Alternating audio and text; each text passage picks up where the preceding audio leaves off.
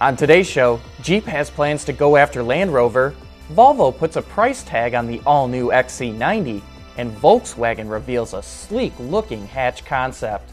All that and more coming right up on Autoline Daily.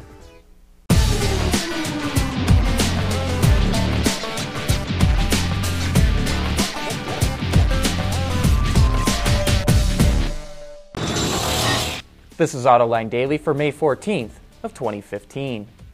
Yesterday, both Toyota and Nissan announced they're recalling an additional 6.5 million vehicles related to Takata's faulty airbags. And now Honda is tacking on another 5 million vehicles to that list. Honda has been the hardest hit automaker over the defective airbags. It's had to call back nearly 20 million vehicles globally. Altogether, automakers have recalled close to 36 million vehicles over this issue. Yesterday we looked at Nissan's impressive full-year earnings, and its alliance partner Renault also posted strong financial numbers in 2014.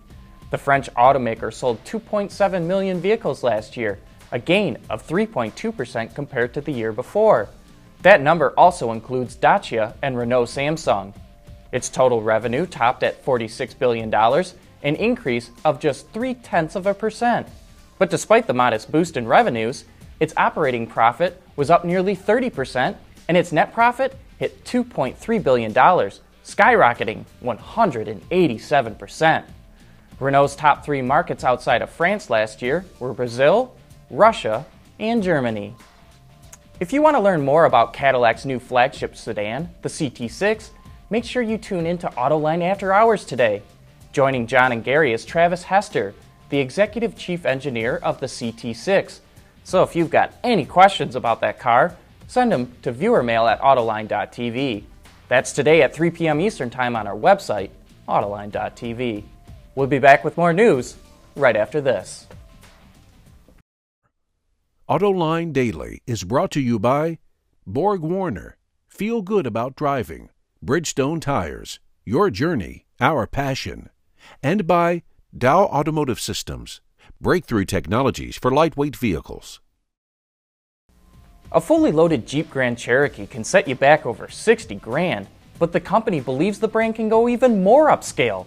Bloomberg reports that FCA CEO Sergio Marchionne confirmed it's developing a Jeep to compete against Land Rover and Mercedes.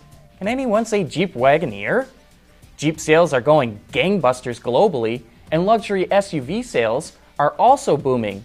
Plus, Jeep has a very favorable reputation around the globe, so we can see why the company believes it's a segment worth jumping into.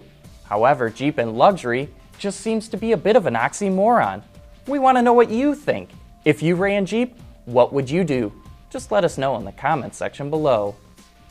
Volvo just released the US market prices for its all-new XC90. There are two different models, one of which is a plug-in hybrid, and there are 3 different trim levels for each model, so we're not going to go through every single one, but here's the range. The base T6 model starts at $49,895, while the top-of-the-line T8 plug-in tops out at $72,595. That's quite the range. The T8 hybrid, with a total of 400 horsepower and 472 pound-feet of torque, provides surprisingly good acceleration, and it comes very nicely equipped. But the upcharge for the plug-in, depending on the trim level, is anywhere from $17,000 to $19,000.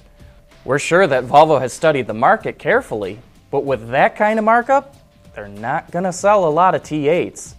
And coming up next, a look at a sporty hatchback concept from Volkswagen, and a new study shows how effective automatic emergency brakes are at reducing accidents. We'll be back right after this.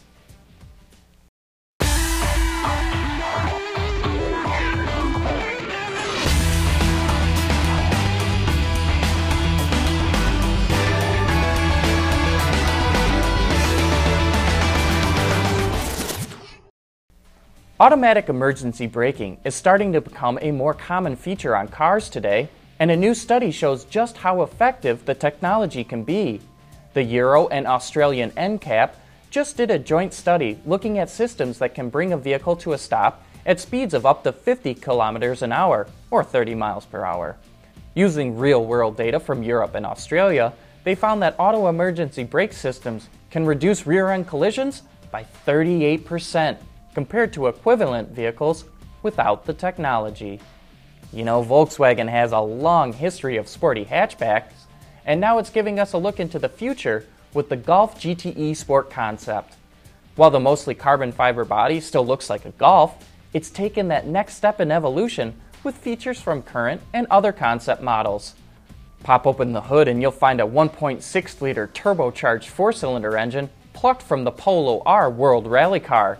It's mated to an electric motor and 6-speed DCT. Another electric motor out back makes for all-wheel drive fun, with nearly 400 horsepower on tap and a 0 to 60 time of 4.3 seconds. Swing open the Lambo doors and you'll find two separate cocoon-like areas for the driver and passenger, with racing bucket seats and 5-point harnesses. Most functional controls and buttons are located within the driver's workspace. All I can say to Volkswagen is build it and they will come. And just a reminder that we're still looking for your suggestions for the next big name for an auto interior material. As FCA designer Klaus Busse pointed out on a recent AAH, it's not about the feel, it's the name that makes a material popular, like Alcantara. Some of the names that have come in so far that I like are Bow Curve, Dino Hide, Takoradi, and Samarkand. If you got an idea, just leave it in the comments section below or send an email to viewermail@autoline.tv. And at the end of the week, we'll pick out our favorites. But that wraps up today's report. Thank you for watching.